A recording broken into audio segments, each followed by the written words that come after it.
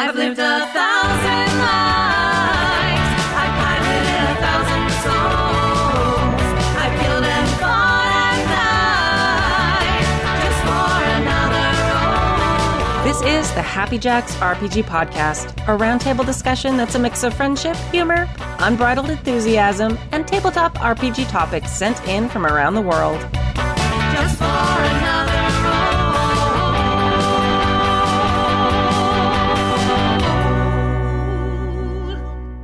Hello. Hi. Hello. Welcome to Season 32, Episode 18 of the Happy Jacks RPG Podcast. My name is Kimmy. Hello, I'm Alex. I'm Pooja. Yes. In today's episode, Verk from DC asks about getting what you need out of an RPG. Anonymous GM is Unmasked from a couple episodes ago. They wrote in with a question about their particular playgroup, and haha, now you have to listen to find out who it is. Ken from Canada also sends in a lightning round of questions. If you'd like to contribute a question or story to the show, you can email us at happyjacksrpg@gmail.com. That's happyjacksrpg@gmail.com. Announcements. Game Days is September 23rd, so come sign up to run or play games in our Discord. It's completely free. All types of games are welcome. Safety tools are required for all games. And all you have to do is show up in the Discord. Nothing else. It's free. You don't and even for need fun. pants. You just No. you can just play without pants. Yeah, My favorite way to play. absolutely. The only way to play. Yeah. So come do that. If you go to happyjacks.org/Discord, you can join our Discord. And it's pretty, I have to say, it's a pretty awesome place. I love it. It's very cool. And also, Big Bad Con is September 28th through October 1st at the Hyatt Regency San Francisco Airport. A bunch of us are going to be there in a bunch of different capacities with Happy Jacks and with a bunch of other groups too. It is sure to be an amazing, wild time. I'm very excited. I've never been to Big Bad Con before. So I'm running Starscape twice. And then I'm signed up for 2 slots of Games on Demand where I will either run Decima or Virgins and Vixens, depending on who shows up and what they want to run. Yeah, Virgins and Vixens has been like the dark horse, is super popular when I'm at cons and like having a booth now. Like everyone's like, what is this? I'm like, well, this is Decima. It won an any. Okay, that's Virgins and Got a Vixens. good name though. It does. It's such a good name, and it's such a fun game. Like, we always get questions or people asking about like pick up and go games. Like Virgins and Vixens is right there for you. Yeah, sure. So, which is also the other reason I'm taking it, because it's like Decima and Virgins and Vixens, very little or zero prep at all. Yeah. So, what are you running out? Oh yeah. So I'm going to be running 2 of the first ever open play tests of the game that I've been working on. It's called Confluence RPG. I've been working on it with a bunch of friends under the Publishing Goblin group, which is very cool. So we're showcasing Confluence, and we'll also have a little booth on Friday from 4 to 6 p.m. And then I'm also running my own home-written workbook adventure called Belly of the Cat God at Big Bad Con. And I know that I'm going to be on 2 panels. Sarah's, I think, going to be on 2 panels, 1 or 2 panels as well. So they'll be there too. And That's awesome. we have a bunch of friends. Yay. Yeah. Kai's going to be there. Jason, Oh, yeah. Dave are going to be there. Kai's performing at the Transplanter live show, Yeah, which that's is awesome. very exciting. Yeah. So there's like going to be a contingent. I know there's a bunch of listeners who are going. If you're going to Big Bad Con, also, I have, hopefully they'll arrive in time. If they arrive in time, I'll have little badge ribbons to come and put a little badge ribbon that says Happy Jacks RPG Network. It doesn't say that like that because it's just in font. So it doesn't have a weird voice like I just did at all. It's fine. It's normal. It's totally normal. I'm sleep deprived. Anyway. So yeah, those are our announcements. Indie Designer of the Month. This month, we are still talking about Cesar Capacal. I'm really sleep deprived.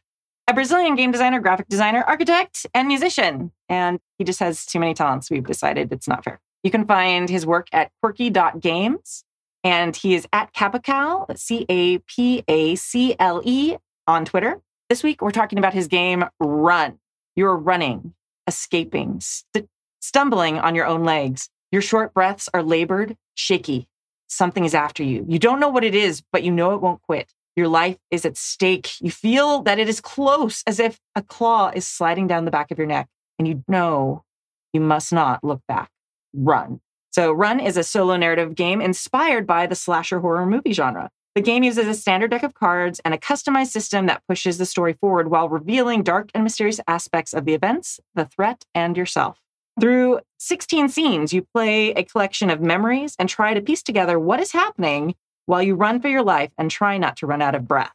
So See, this is the perfect timing to showcase this game. Yeah. Yeah. Spooky October, season. Mhm. Halloween season. Mhm. And It's $14.90, which is a very specific price, USD at capital.itch.io. And again, like if you go check it out, like Cesar's pages are just like the best itch.io pages I've ever seen. Like beautiful gifs of like the books turning pages. And so you see the whole inside. I'm just like, okay, like again, like architect, musician, badass itch.io pages, like leave them for the rest of us. Leave some for the rest of us, I'm just going to say. But also I am really, really going to pick up that game for Halloween. It's amazing. All right. Mailbag number 1. No, I'm not going to read it. Someone else should read it. I read the rest of it. Yeah, go ahead. Getting what you need out of a game. Dear Empress Kimmy and her Jacker Court, let's talk about friends. In my home game, it's 5 of my favorite people. Close personal friends I've known for over a decade. We've been playing TTRPGs for almost that whole time together, and I love it. Big fun, lots of laughs, and stuff always exploding. You cannot find a group of people that are more fun. And yet, I think I need a change. Over the 10 years I've been playing TTRPGs, I've changed. Although I deeply love blowing stuff up and making jokes while drinking beer, I also, as Jason puts it, want to make them kiss. What I mean is, I want more emotion. It doesn't have to be romance. Romance is complicated, and I understand that, but I do want strong emotion. Something that brought this to the forefront of my mind was playing Alice is Missing with some of the Happy Jack Discord. You should join the Discord if you're listening to this podcast. This game made me feel like intense emotion. I had an in-game fight with Rose that actually got my heart pounding. I hated her character and what she said to my character. I was thrilled. I kid you not, I thought about this game for months. Yeah. But this showed me what I was missing. I want more. I tried to lead my players down these kind of paths, but in the end, they didn't want it. And that is fine. It's not them, it's me. I get that. So then I thought about trying to go to more cons to get that emotion in gaming. But I don't think I want to be that open around people I don't know. Mood. So what does that mean? Does that mean starting over from scratch? Like, do I need a new home group? Maybe it's time to try and get 2 weekly games going on alternate weeks. Sorry, I guess this isn't a question. So have you all found yourselves needing more than your current group can give you? What did you do? Burke from DC, missing CA. P.S. Drink. I That's sad. think I'm the only one actually drinking tonight, but You're also the one who doesn't have to drive home. that's fair. Yeah, this is a big mood. Burke, good job. Yeah, I feel like I have 100% changed. Having actually played with the group you're talking about also, they are great, amazing, wonderful people, but I can see like when I was running a game for them, they did have that. They were very into like combat, the fighting. We had so much fun, but I can see that they might not be into something where it's taking the phrase Jason says, they want to kiss. And especially because you've been friends with them for so long. Like, I think you've been friends since like late childhood, like high school. I might be wrong on that, but I might be conflating you with Dave, who's also like has friends from like 2nd grade that he's still friends with, which is weird to me, but okay. But yeah, over a decade. As someone who literally lives down the street from someone I went to high school with and been friends with them since. Yeah. Like, which is hilarious because this is literally a different coast than we went to school on. That is Okay, wild. that is weird. but yeah, like it's not as much as this sounds like a breakup letter. You don't have to break up with your gaming group. You don't have to. Yeah. I feel like we all go through that. Like you as a person, hopefully grow and change and like different experiences. You want different stuff out of life. You want different stuff out of your games, like as you go through time and playing. And in general, like my solution has always been to like find more games. Yeah, that's kind of what I was going to say too. You specifically bring up that you played Alice is Missing, and that is a game that does not hold back on punching you very hard with emotion. So sometimes switching a game system can be a good way to tell your players that you're interested. Yeah. So Alex, what is Alice is Missing? I should talk about Alice is Missing. Yeah. So Alice is Missing is a silent role-playing game that's in some ways kind of similar to a board game in that you are using cards. It's a card-based game, but you're also texting each other through play instead of talking to each other through role play. You take on the role of 3 to 4 people, young, or actually I would say they've graduated high school, young people who are looking for their missing friend Alice. And as you're exploring the town, searching for clues, you're also talking about your personal relationships to each other and to the missing person. Mm-hmm. It's also got some great stuff about power dynamics in small towns, as well as suspects. So things like the relationships you might have with your childhood bully or a teacher or I'm sorry. I don't. Why did you just strip me when you said A teacher, the me. history teacher, and how those suspicions come to Yeah. light.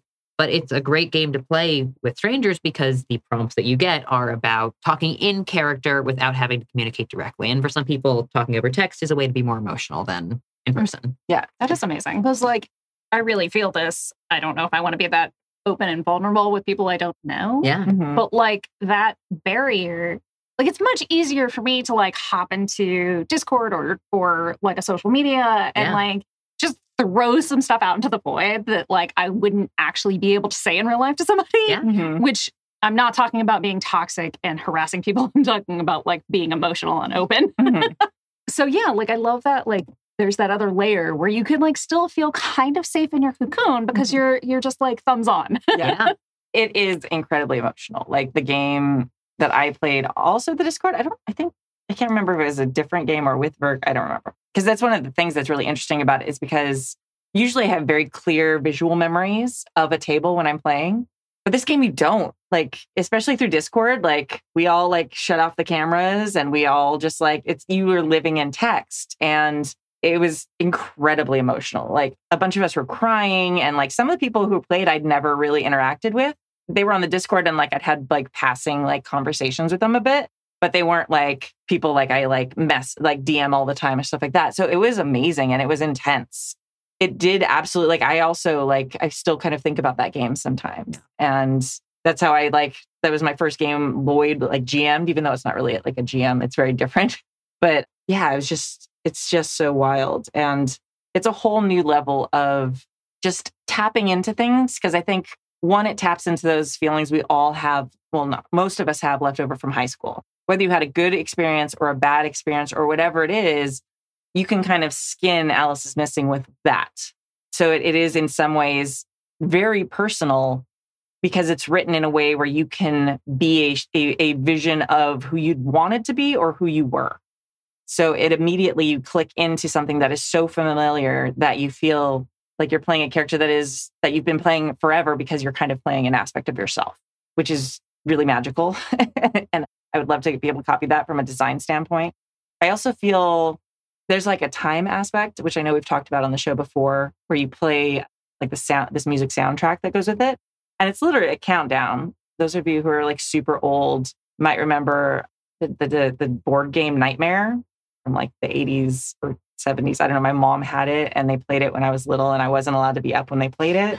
And I got to check this out. it's the thing. You play a board game and you play the video. It's like a VHS tape. Ooh. Yeah. And it's like, I don't remember exactly because it's like a board game. You're like racing around doing something. I don't know. And it's all like kind of like spooky themed. And it's just like this ambient music. And then every once in a while, like this terrifying dude called the Crypt Keeper like appears and like shouts at you.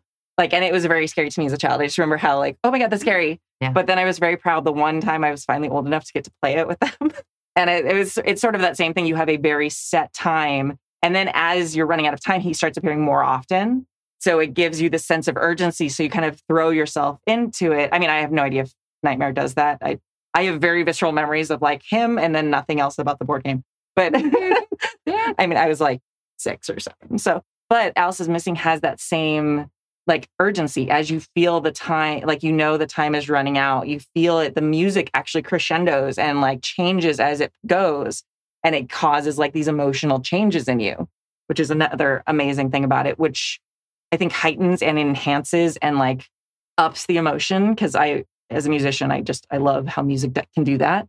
And it's just really masterfully done in a way that amplifies emotions, even for people who already are interested in playing out emotional stories. Sorry, that was a lot of information. No, that's great. Like, I haven't gotten the chance to play it. And I am definitely like, it's like shifting directly to the top of the to be played list. Yeah. Not to be confused with the TBR, which is just like a set of books that I may or may not get to in my lifetime. Well, the cool thing about it too is it doesn't really take any prep. I mean, there is some prep. You have to like turn over cards in a certain order, but there's actually a Discord app thing that does it. Yeah, there's a Discord bot that you can Nice. get. So just let them know that you bought the game and they'll get you set up with the Discord bot. Yeah. Hunter's Discord. Yeah, it's very cool. Yeah. But I do think it's interesting that Alice is Missing is brought up as a good example because I've also had the experience of playing Alice is Missing with strangers and then having it be very emotional, people I'd never played an RPG with before. But if you're trying to add more like angst and emotion to a home game, I can understand how maybe you could do Alice and you would still have an emotional experience, but you wouldn't get that like ongoing weekly satisfying. I just want my characters to be so emotional. I want to cry about them all the time. So Having heightened emotions and like, yes, angst, but like it also, I feel like people have this idea that like when you run a game that has heightened emotions in it, that it is like 10 out of 10 angst all the time. Yeah. And they're really not like that. No. You don't actually want to be in a game that's 10 out of 10 angst for it's like, exhausting. like weeks and months on end. Not good. But it does sound like you have tried to like broach that with your players that you currently have in your home game. Yeah. And if they're not open to it, they're not open to it. But like, it's worth reaching out and seeing if like maybe if you put another group together, or like, this is where I think like, it sounds like you GM this game. And this is where like, rather than putting together a new group and you running a game for them, you find a group to play with because your investment, your time and emotional investment in that is like much, much less than when you have to create a game, which I'm sure we all know. But like, I think sometimes we forget with Forever GMs that even though you're putting more into it emotionally, you can end up feeling like you have more energy at the end of it versus less. But when you're GMing all the time, it can kind of feel like a drain. Yeah, it gets hard. And I sometimes find as a GM that although I get very emotional about certain NPCs or characters or plot lines that I'm working on, I don't always have the intense, like one-to-one, face-to-face of a character who's going through a romantic arc or is put in danger because I'm trying to introduce the danger or think about the narrative flow. So I don't always get that same, like, my character almost died in this episode and my heart is literally pounding and I'm going to go home and lie in bed and listen to songs and like cry thinking about if they had died and how they're married, like their spouse that they left behind is going to miss them. Like, I love that stuff, but I don't always do it as much as a GM as I do as a player. Yeah. I think also Alice is Missing is perfection, but it's a one shot. It is designed to be that. Having a campaign that has sustained emotion, and that's not a knock. Like I'm not saying it's bad, but it's a hard thing to capture that. And that's sort of the cool thing about, and I think one of the reasons why Alice is Missing has just blown up the way it has is because it's like the amuse-bouche of like emotional, like gaming. Like you're going to have this one perfect bite that the chef just prepared perfectly. And you couldn't eat a whole meal of that. It would lose how special it was because so much of it is about like building up to this like ending. Having a sustained campaign, you've got to have different techniques. You've got to have, like you were just saying, ups and downs. Like, oh my God, it's a nightmare for just tons of emotion all the time. You have to have laughing moments, even in horror games or whatever, Call of Cthulhu. You need to have those moments where you're all safe for a few minutes. Like we did a zombie game years ago now. And it was just one of those games where like sometimes the pacing got off and you were just exhausted. Like by the end of a game, we had been running from zombies the whole time. And it was just, sometimes it was just die rolls that like, okay, we found shelter, it's fine. And then just something would go a little wrong and they got up to us again. And it was just like, by the end of it, you were just so tired. Like I felt like I'd been running the whole time. I mean, I was younger, so I probably would have done better at the running than I would now. But the other thing I also want to point out, Burke, sometimes it's hardest to be emotionally vulnerable with people you know really well. Oh, yeah, that's true. Like Happy Jacks is mostly like my friends and the people I hang out with the most. But like there are people who I'm very close with that if they sat down at a gaming table with me, I would be very self-conscious. Yeah. And I'm not sure I could like roll, even though I like stream, which is weird. I guess that doesn't feel the same. But like if they were actually sitting at a table, I would be very self-conscious and I wouldn't probably role play the same way I would if they weren't. So I feel like even though you've tried to get your gaming group of friends who've been around for so long to do these things, like you also, even if you got them to do them, you may not have the experience you expect. I don't know. But that's just a kind of thoughts. Mm-hmm. Especially if like you've got a bunch of new people who aren't used to like dealing with emotions in games. I do want to bring up like the idea of like looking out for bleed, making sure you do check-ins, stuff like that, because when you're in a home game, and especially one with a group of your really good friends, I feel like there can be a lot of blurred lines between your character and your player. And so it's something to look out for if you also are a person who is getting into emotional games or has been doing them for a while, but like you're wondering why you kind of like feel dissatisfied when something bad happens to your character and you're still dissatisfied and kind of angry about it 6 hours later.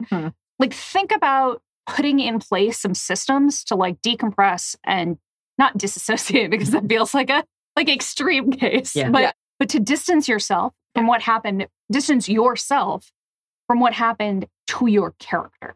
Yeah.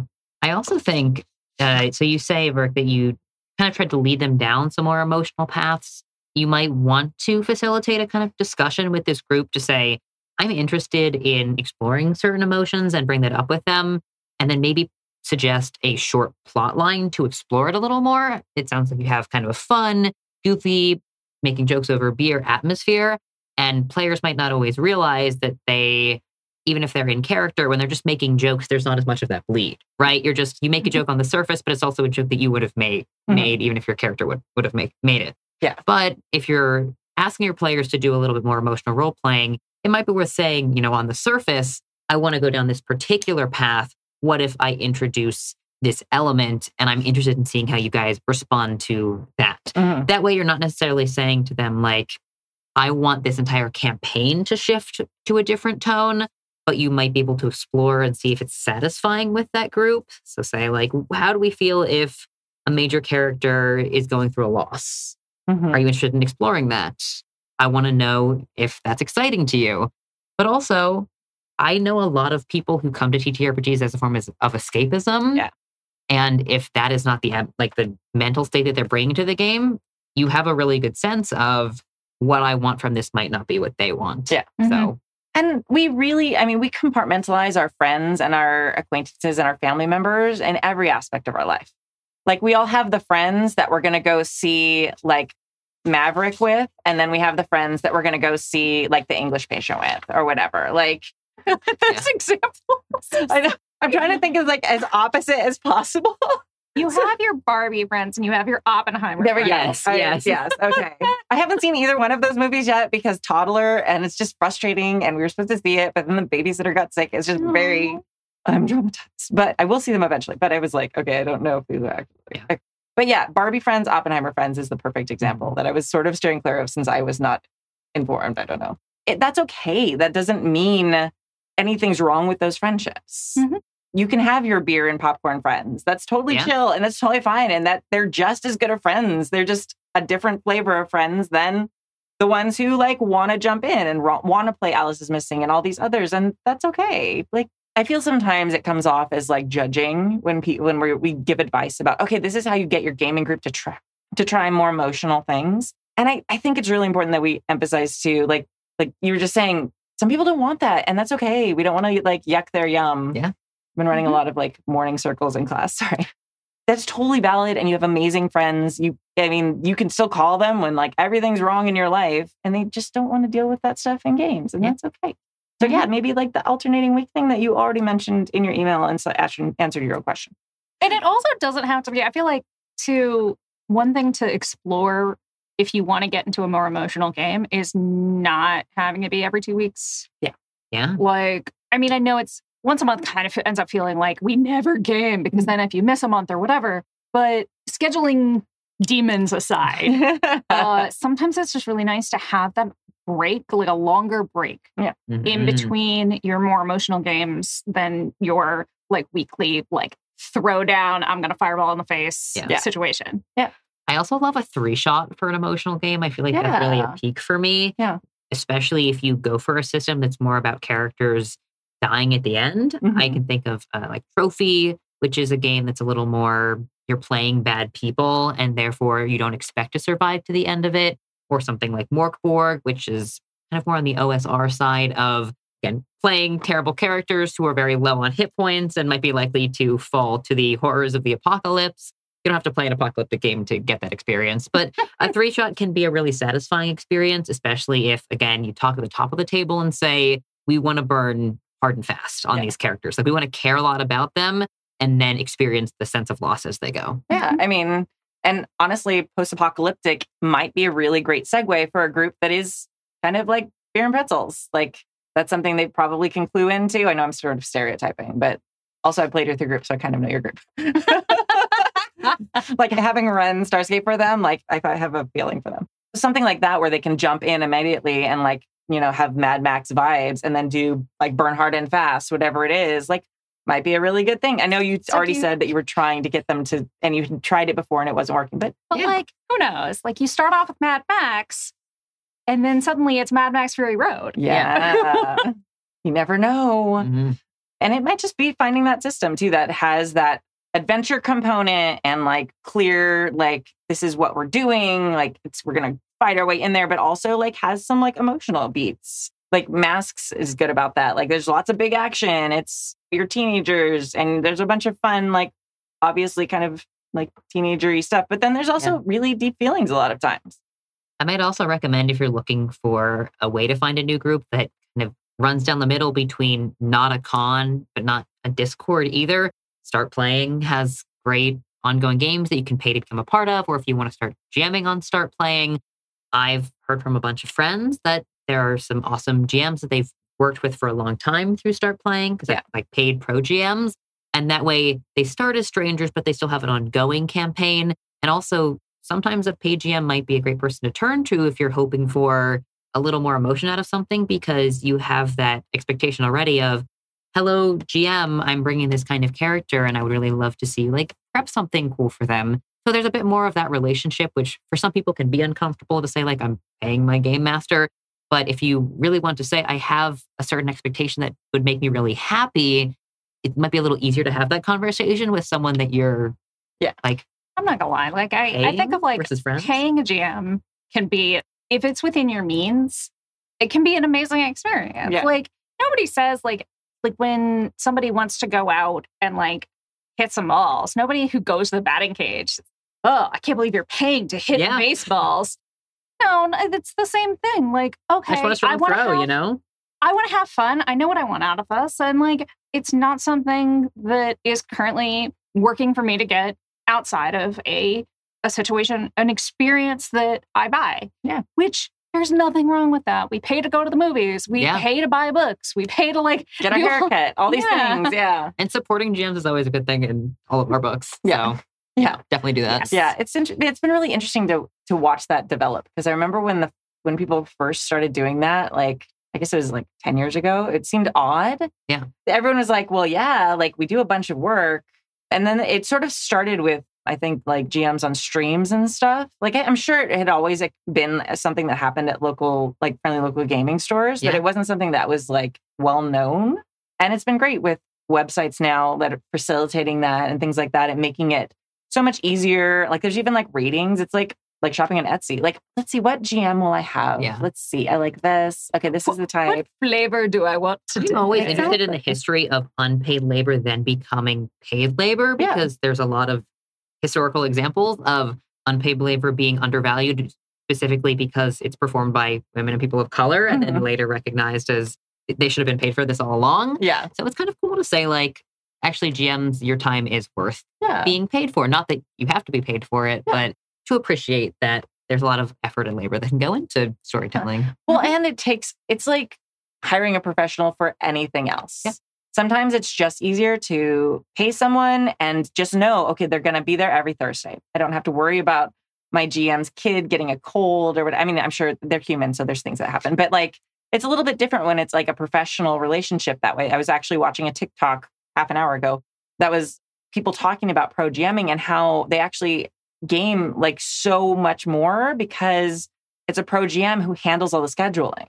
So they don't have even like a set day, but like the GM, because they're getting paid, handles the scheduling for everybody and makes sure, okay, we do twice a month. What days are we going to do this month? And it's just part of the service. And that's like amazing. That's worth it right there. Like, right. Yeah. 100% earned the fee just to deal with the scheduling aspect. Right. So yeah, I mean, if people can put themselves out there and people are willing to pay for it, I think it's fantastic. And I think that might be I mean, who doesn't want to be able to go like to the store and pick out the exact thing that they want? It's like, I don't know. When you go to Chipotle and I would like some of this. I'm going to sprinkle on this, none of that. and then give me a dead spouse and a cute character to flirt with. Yeah, exactly. it's like a little bit of like an emotional affair. Yeah. Just for give me a little spice it up apocalypse today. So yeah, that might be a good suggestion. That's if a great you're suggestion. trying to find a new group, but you're anxious about like a con game too. It's a very brief experience Mhm. for high emotion. Yeah. Mhm. And yeah, I mean, Burke, you're the forever GM too. So like, you know, if you go to your friendly local gaming store, it's going to be you probably. The chances of you finding the perfect group, like with the little, like the days of the little pull the phone number off the board are gone. And if you happen to meet friends, it probably would fall to you to run the game, which is, again, not what you're looking for. So I feel like checking out paid, or there are also, they're not like dating apps, but they're like finding game like websites too. Like maybe that sounds like a dating app. I mean, it is, but it's not for dating. If there was an app that I got an ad for recently about like finding your game. Yeah. So literally. But also, I'm sometimes wary to point people towards Reddit, but the looking for game group on Reddit is actually a pretty good place to find people. So it's just r/LFG, I think. Yeah. I mean, I'm nervous about that too, but like, Burke, you're very internet savvy. Yeah. So I trust giving that advice to you. Anything like that can be kind of hit or miss. Yeah, for sure. And it's like, it's worth, if you're entering a new internet space to try to find people to game with, it's worth lurking. Like, I feel like people don't understand the value of lurking anymore. Like, just sit back, observe what's going on. Vibe check. And like, vibe check it. And then if it's great, you can jump in. And then if it's terrible, you homer into the bushes and no one ever knows. Actually, I will ask, because I'm not sure about your backgrounds, but did either of you do any like RP forum role play Oh my stuff? God. I'm going to just show my age right now. But way back in the day, when I was still on like a dial-up modem that you had to like sign into a service to use, I was in a forum-based Dragon Riders of Pern role playing. I loved those books. I wonder if we like role played together. Like I was too, like there was a million of them. So, but like still, like we're of an age where it might have happened. This is now our backstory. Like no matter what the truth is, like we did Pern forum role playing together. And I was on the Warrior Cat forums. And like a bunch of other things like that. And I've also read some cool, like again, histories and game theory about how forum-based role play is another form of like HJRPG game design. But honestly, if you're looking for some intense emotion and you're not feeling you can get it with a group, maybe looking for an RPG forum or a play-by-post Discord server. There are a bunch of, I mean, D&D, but also other TTRPG play-by-post servers, the West March style, where you can hop in and get really attached to a character. And I promise you, you go on any forum and you will find the most angsty, most emotional play-by-post roleplay ever. Yeah. Like, people just love it. Yeah. So. Well, and it's cool because it also combines like that long form emotional experience with that safety and anonymity that we're talking about with Alice is Missing. So you can just go in there and they never have to know who the fuck you are. Yeah. Like you can just be like the anonymous, like emotion, and then like no judgment, which I don't know think about. It's you never fun. have to look at them the next day. No, ever. Also, you only have feel to like face you your dad can- when he gets like the phone bill after the internet, the diet. When he's like, okay, it's been 2 days. I have to use the phone. Like, I have to use the phone. When he comes by and he's just like, do you have any idea what the bill was last month? Yeah. And then walks away. And you're like, no, but you also didn't say I had to log off right now. And like some people can't act, but they can write like nobody's business. So it's just different skill sets you might find. If you really want someone who can give you the hurt, it might be a writer, not a GM. So like a GM in person, you know? Yeah. Number of times my heart's just gotten ripped out by writers. Yeah. Books. So many times. Books.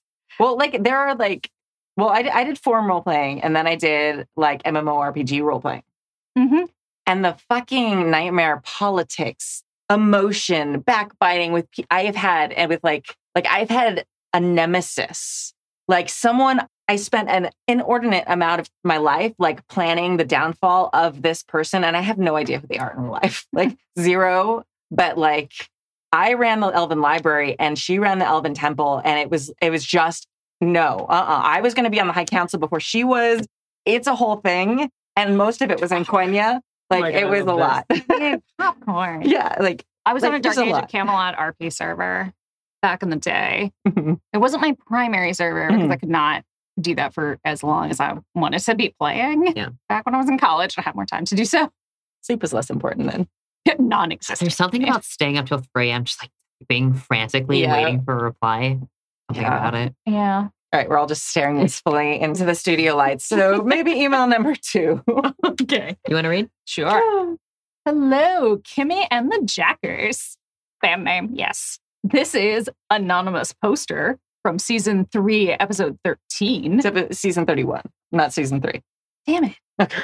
Season 31, episode 13. Long-term fan. Yeah.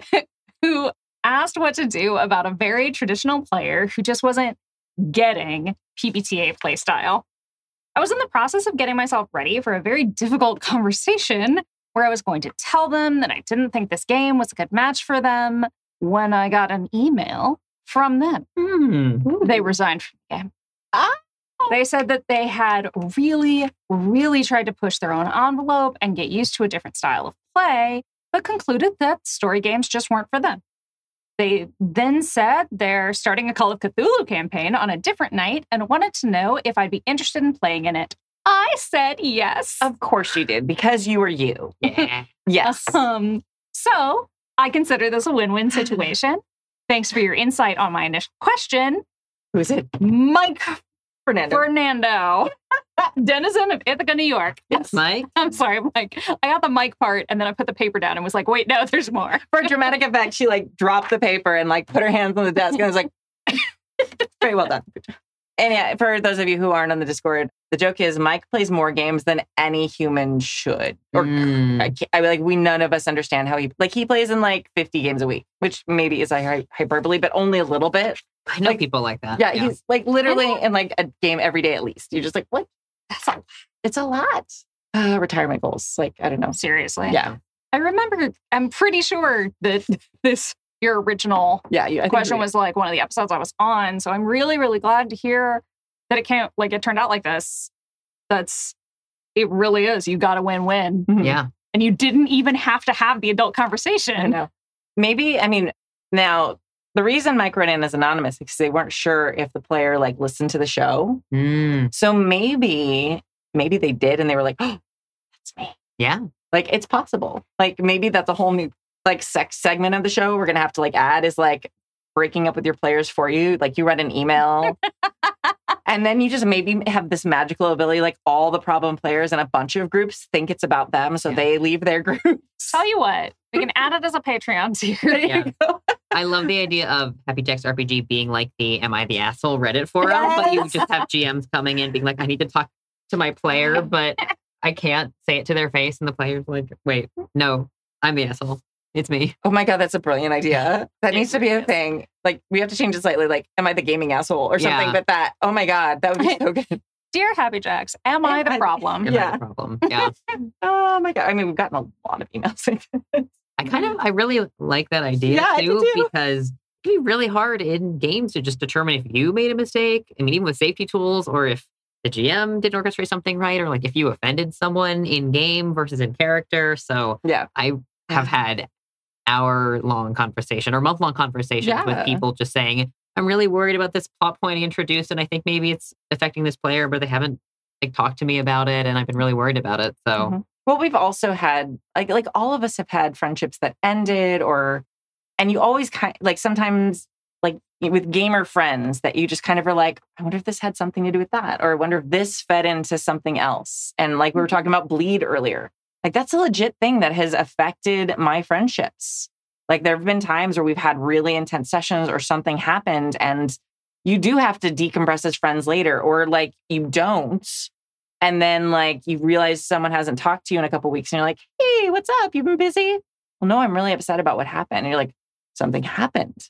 Yeah. Okay. And so it's like really easy in these big emotional, messy games, regardless of the rules, like to accidentally step on people's toes. And like, yeah. So I don't know. I might have to figure out how we can like organize that. Ha ha ha ha ha. Yes, I love this. I also just love the conversation about concluding story games don't work for you, talking about how different systems just don't work for everyone. I feel like that's been kind of a theme of this episode. Yes. So very glad that resolved. There are certain game systems that I am just not interested in ever and would find difficult to do it, in a campaign. So knowing that about yourself can be difficult to figure out, but very helpful. Yeah. But you're obviously not the asshole if they invited you into their other game. Yeah. I mean, I feel like here it's like no problems here. No, it's because this player was trying. They put in a good faith effort, realized it wasn't for them, pivoted. Yeah. And then obviously your relationship is good, or you wouldn't have gotten invited to the other game. Yeah. So it really is like I want to like wave these two situations in front of people and be like, see, it can work out great. Yeah. Yeah. It's definitely a success story. Through no actions of your own, but it's still wonderful and worth celebrating. This player too has done our advice work for us because what they did is they thought about their role in the game. They might have been sad about having to leave the game, but they still set up a future opportunity, like communicated about it, took the initiative on that. And again, like you can always start another campaign and invite someone if you want to play it. Taking on the role of the GM is a great way to solve things if you're not satisfied with what's going on in a TTRPG because you get to pick. Yeah. So just like in the last email, you have your Barbie gamer friends and you have your Oppenheimer gaming friends. Yes. I feel like I want to make that like meme now. Like what movie trope are you with like gaming? Like, okay, are you, okay. I don't know. I'm not going to actually do that because I don't have time in my life, but if someone wants to go run with that. I feel like it's like Wander Home and GURPS. Yeah. I feel like those are such extreme examples. Yeah. Although Wander Home have like a whole face about it. Ugh. GURPS has such a bad reputation, but it is like, it's not as bad as it really. Like there's a lot of small, like we were talking about this yesterday, like when you came over and like, we were like, there's a lot of math, but it's like small, easy math. Like, I actually mentioned this yesterday as well, but like that I'm actually as a person better with like smaller chunks of bigger math than I am with like 20 tiny maths. Yeah. There's a much higher chance of like making mistakes than when you have lots of tiny maths. But I don't know. I think I also was just super spoiled when I played GURPS with just incredible GMs who made it like so easy and invisible. Yeah. Like any system can be super amazing if you have an incredible GM who's just like, roll. So true. This is what happens. And you like don't even have to like address the math. It's like they just like make all that invisible because they do it all. You're like, okay, this is amazing. All right. Mailbag number 3. Hey y'all. In case you're stressed for emails, we are. Please send emails. Here's a quick set of lightning round questions that might stimulate some conversation. Enjoy. 1. Would you rather GM or play? Really quick. Would you play? GM. Alex, I don't know. Okay. It depends on the system. I don't think I will ever want to play the One Ring. I think I will always want to GM that game. Like forever because it is just like in my heart permanently forever. And I stole a bunch of it to put in Starscape because I love it so much. Other systems, I'm like, fuck no, I don't want to GM that game. Hell no. I am always the GM. Like I always want to be the GM. Oh, really? It's just my favorite thing in the world to do. That is awesome. Yeah. I find that like I'm still in the hump of anxiety about it. Yeah. So like maybe I'll feel differently and come to me again in 5 years and we'll see if I'm a different person and want different things from my gaming. Yeah. It really, my transition from player to GM, I had so much love for the game. And then becoming a GM, I think I hit a button in my head where I'm like, every time I GM, I generate serotonin. Yeah. And I've played in games that don't always generate serotonin. So I'd rather keep pushing that button because I know it'll work, even though I also love being a player. Yeah. Mm-hmm. All right. 2. Is there a game that you always wanted to play or run, but never did? Why are you drawn to it and what's stopping you from playing? Alex, you go first on this. I really want to play in a die RPG game. I've gotten to story tell a die RPG game and we didn't get to finish it all the way through and it was really fun. And I do think that's one I would really enjoy because the games that I really want to play but haven't gotten to tend to be the more like really niche story ones where you're going through a kind of very specific experience. So it might be not like a Pathfinder or a One Ring where you can kind of tell any story, but like we are going to tell this really cool like story of a comic or story of a descent into madness or something like that.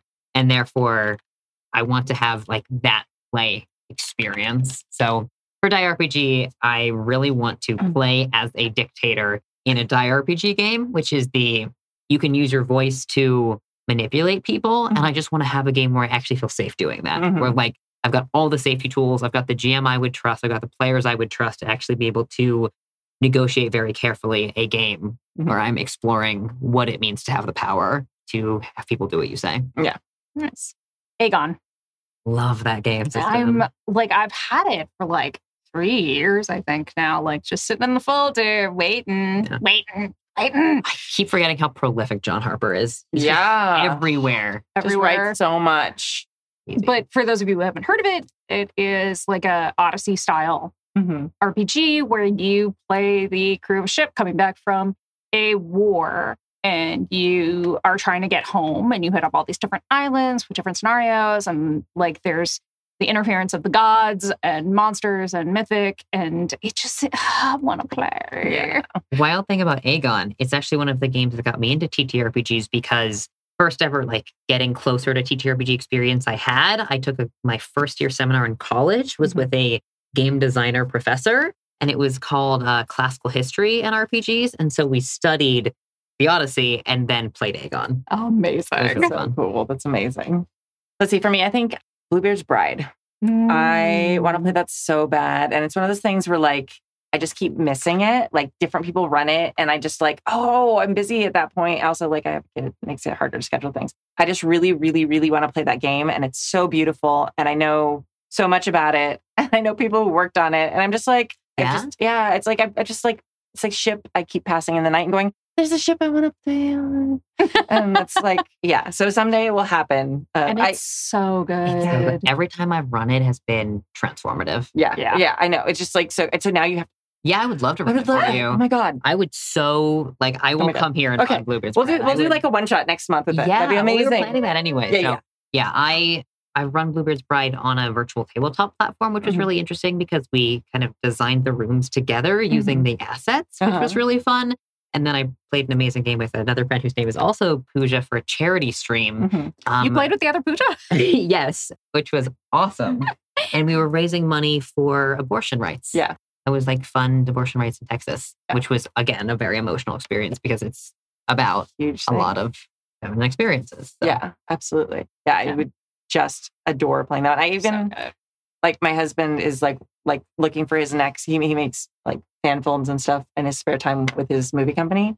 So he was like, well, do you think I could do like an RPG of a movie? I'm like, okay, there's this game called Bluebeard's Bride. And it would be an amazing, and it would kind of be like, sort of like a bottle episode because like you could do like one house and like decorate. Like I was pitching him, he's like, well, when did you play this? I've never played it.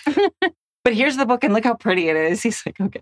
I remember watching an AP of it and just being like, I have to have. And then, it was a transformative is a really good way to put it. Yeah. I love Magpie as a company. I feel like they sometimes over design some of their games where there's like too many, like what we call hats, too many hats on the system where there's just like, okay, this is a cool mechanic and this is a cool mechanic and this is a cool mechanic. But together it just gets a little crunchy, a little bit like inelegant. And I just feel Bluebeard's Bride is one of those games that is just like so perfect balance. What you're saying is sometimes there are too many raccoons in the trench coat. Yeah, exactly. Exactly.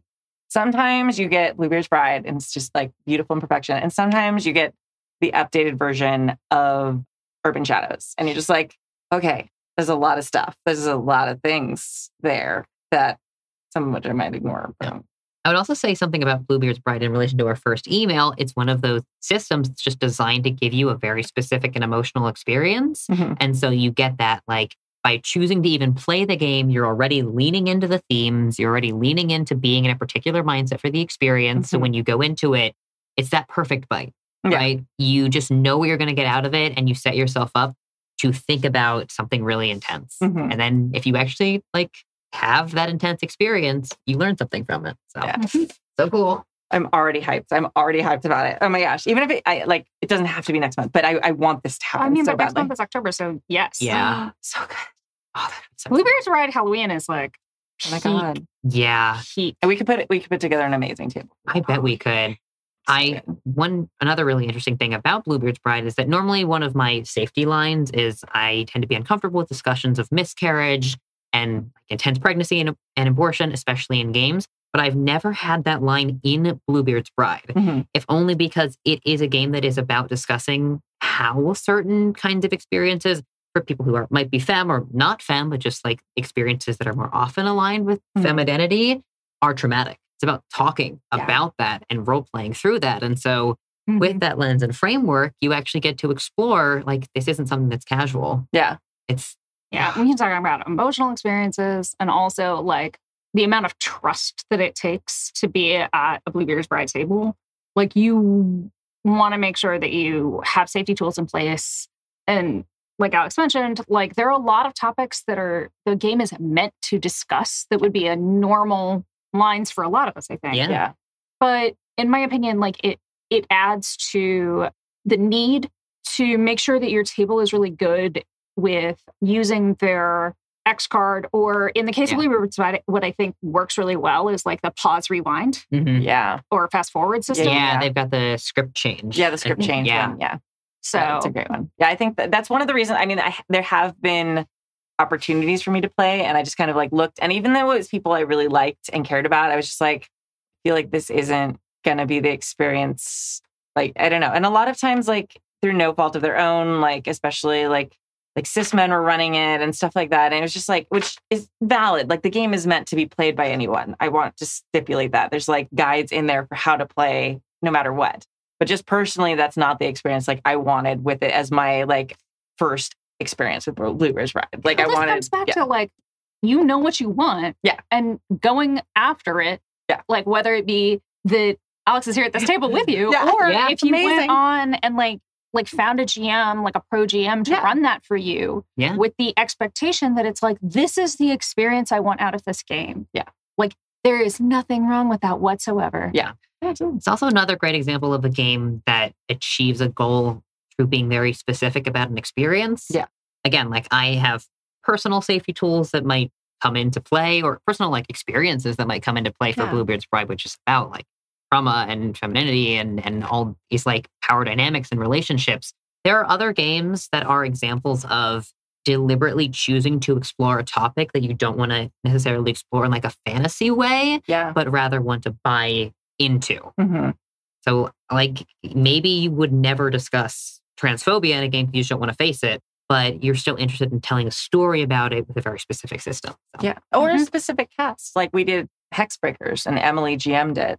And we did, because, you know, Riley was playing, we did explore, like, I was the only straight person at the table, mostly because we were new to, and I was like running the thing, and like I had a discussion with them about it ahead of time. And they were like, no, we're very comfortable with you being part of this, telling this story.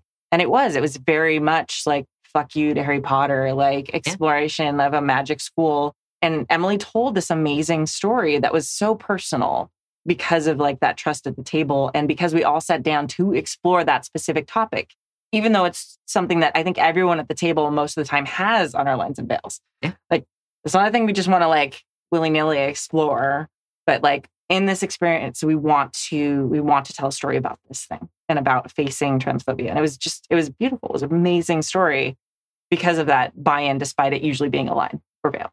Sorry, I was just agreeing in like anecdotal form. Yeah. That's awesome. Yeah. And also bragging on Emily because she's amazing and I love her so much. She is. And she has the cutest baby ever. Not ever, because my baby was cuter. But I have to say that, and I do. But she has the cutest current baby. Yes, because my baby's not a baby anymore. Anyway, we should probably end the podcast. We have 3 more questions. Oh, I'm sorry.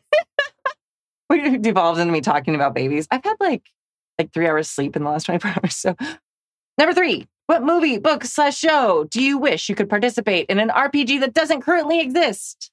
That's a big question.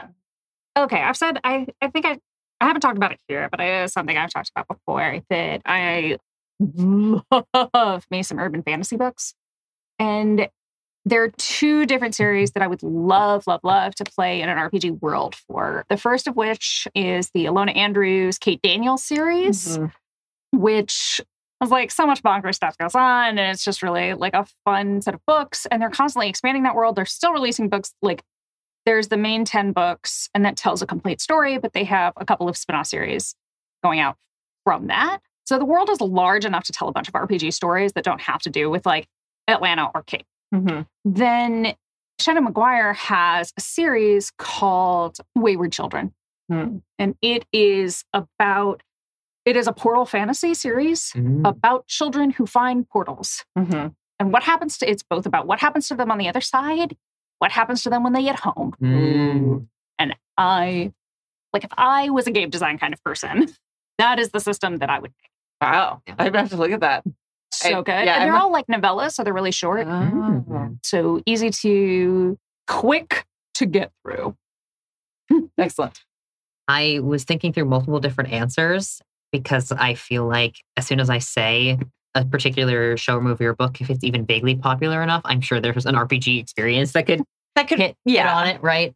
But I think my real answer is probably related to Roll Doll. Like, I really want a Roll Doll experience out of an RPG, and I don't off the top of my head know one. And I don't just mean like the flavor of it, but like I want to play through Matilda. Like, I want to have that experience. I think that would be really cool. That'd be amazing. Mine is actually one of my very favorite books ever of all time is a book called The Giver, which we all read in school. And now we read it in school, but like, because all of us who like read it on our own grew up and became teachers and started making everyone else read it as part of the curriculum. I think that's what happened. The movie's terrible. So it's not terrible, but you can't capture the book in a visual form, because one of the coolest things about it is like kind of like dystopian, like maybe post-apocalyptic, you're never really quite sure, but it's this like group of people that are isolated. And I don't want to like give it away because you should absolutely fucking read it, even though it's like a young adult book. Like, you go fucking read it. It'll take you like half an hour. Like, no, it'll take a little longer than that. But it's a very quick book. If I can get fourth graders and to read it, like, you can read it. There are things you assume when you start reading the book that you find out aren't true about how you perceive the world around you. And it's just like, it was one of those pivotal moments where I just fell so much, like I was a reader anyway, but I read that book and there's a moment where like a sense that you suddenly realize they weren't doing it the same way you do. I don't want to give like spoilers because you really should read this book. And you realize that they've been controlled to a degree where their senses aren't even something they can fully trust. And then they slowly like, different people are breaking out of it and things like that. And I would love to be able to distill, and I've thought about it, but I have no idea how to do that, where you start a game with like an assumption. And as you play the game, you realize how limited you are. And then you're able to break out of that. Yeah.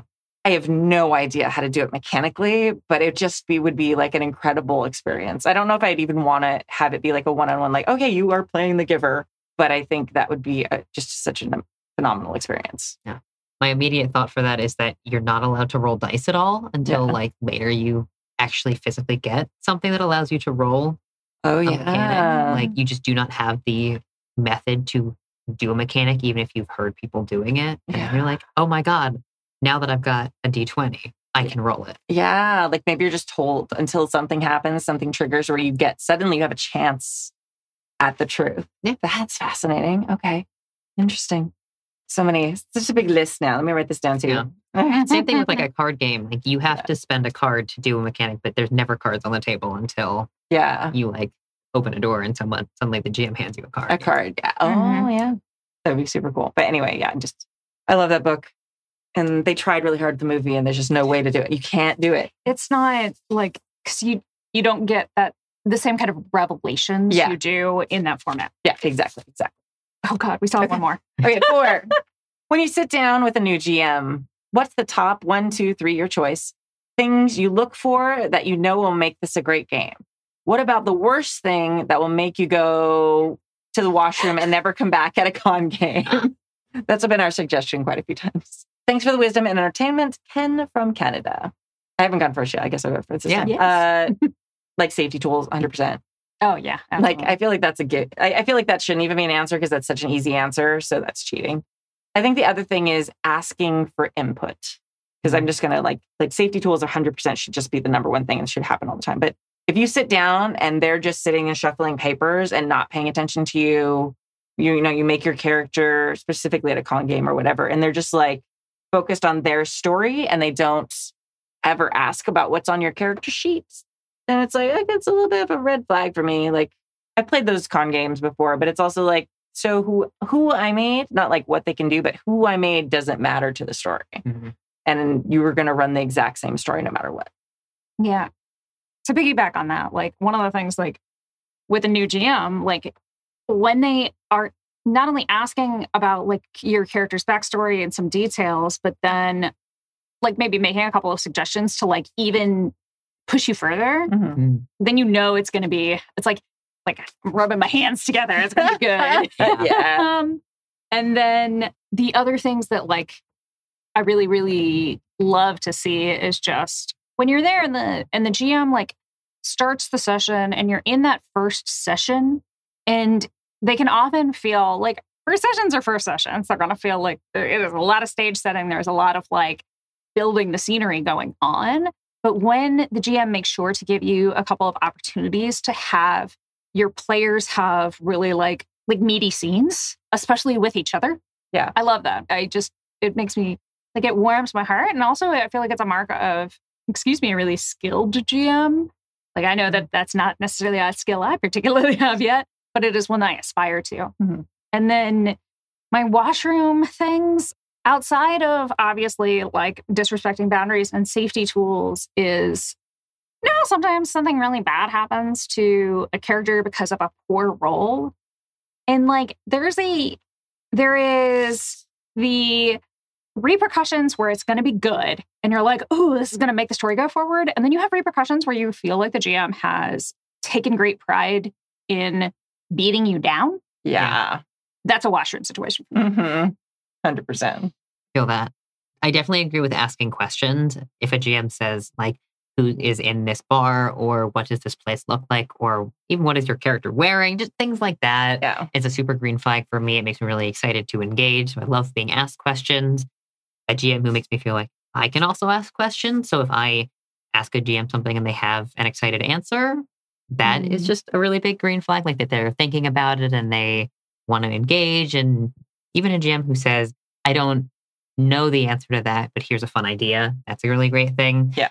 I think my biggest washroom experiences have been kind of the regular red flags of like, says something that is homophobic or racist at the table and like, okay, I'm gone. I gotta go. Yeah. One of my more subtle ones is GMs who kind of hyper focus on one or two players and don't engage the other players at the table, especially at a con game, because there can already be an imbalance with people who are less comfortable role playing or just being with strangers. And it can be really, that's like a huge skill to try and develop to run con games and to actually get people talking. But someone who's like deliberately ignoring or deliberately focusing, I just can't stand that for too long. There's a pressure that builds at the table that I can't be around. Yeah, no, for sure. And I mean, I feel like with con games, it's like, it's a lot of times like some rando person. So you never know what you're going to get. Yeah. But yeah, I mean, you just have a vibe. Like, I hate to like there's no way to tell, but I think a lot of people, especially people who've been marginalized or belong to marginalized groups, like just have like a vibe. Like you sit down and sometimes there's not even like a thing that you can point at, like this was weird. It's just like I feel a little unsafe. And like usually it reveals itself. But like usually like I sit down at a table sometimes at a con, and I mean mostly I run games at cons now, so my actual like horror con stories don't exist because I'm literally GMing all the time. So it's very different than, especially when I first started going to cons. Especially when I first started going even to Strategicon and stuff, it was like me and like 3 other women. It's like 12 years ago now. And like, we're like, hey, and everyone assumed you were with your boyfriend. I'm like, my husband's not here. He doesn't like gaming. I mean, he likes video gaming, but not tabletop gaming. It was just like one of those things. And you could sit down at a table and like viscerally people reacted to like my presence. And it's something that happens to a lot of different people from different marginalized communities. And there's just like a body language or just a thing. Like, I don't know. You know it if you know it. And yeah, I don't know. I think that's my biggest thing. Yeah. Also, if a GM raises their voice in a certain way or like at a certain volume at a con, I don't know. Maybe it's just a comfort thing. I have had games where I love if a GM like gets really emotional and gets in my face if it's a friend of mine who I'm like cool with. But if a GM at a con is like, I don't know, just too loud or aggressive, it might not be something that I'm there for. Yeah. I have been called out on that before. I'll admit, I've had players be like, you know, when you told me to roll your dice, I kind of felt like I was in class. I was like, like I pulled out like my teacher voice. It's before I was a mom. So I was like, okay, now you need to roll. And they were just like, at the end of the game, they're like, it was a little intense sometimes when you were telling me what I was needing to do. I was like, oh, I'm so sorry. And I feel like sometimes too that there's a difference between that and like, and it goes back to your vibe thing, right? Yeah. It's like, Yeah. sometimes, you can tell like this person is used to telling other people what to do. Okay. And I might not be entirely comfortable with it. I might not like it in the moment, but it's not like a walk away thing. Yeah. As much as like aggression and anger at the table, especially from a GM, is a huge red flag for me as like a fun presented person of color. Yeah. I don't want, like, I don't want to be around aggression. I don't want to be around like, or that kind of angry aggression. Yeah. I want it in my life, let alone in my games. Yeah. And sometimes that comes from players, they just might be an aggressive player at the table. That can also cause me to walk away.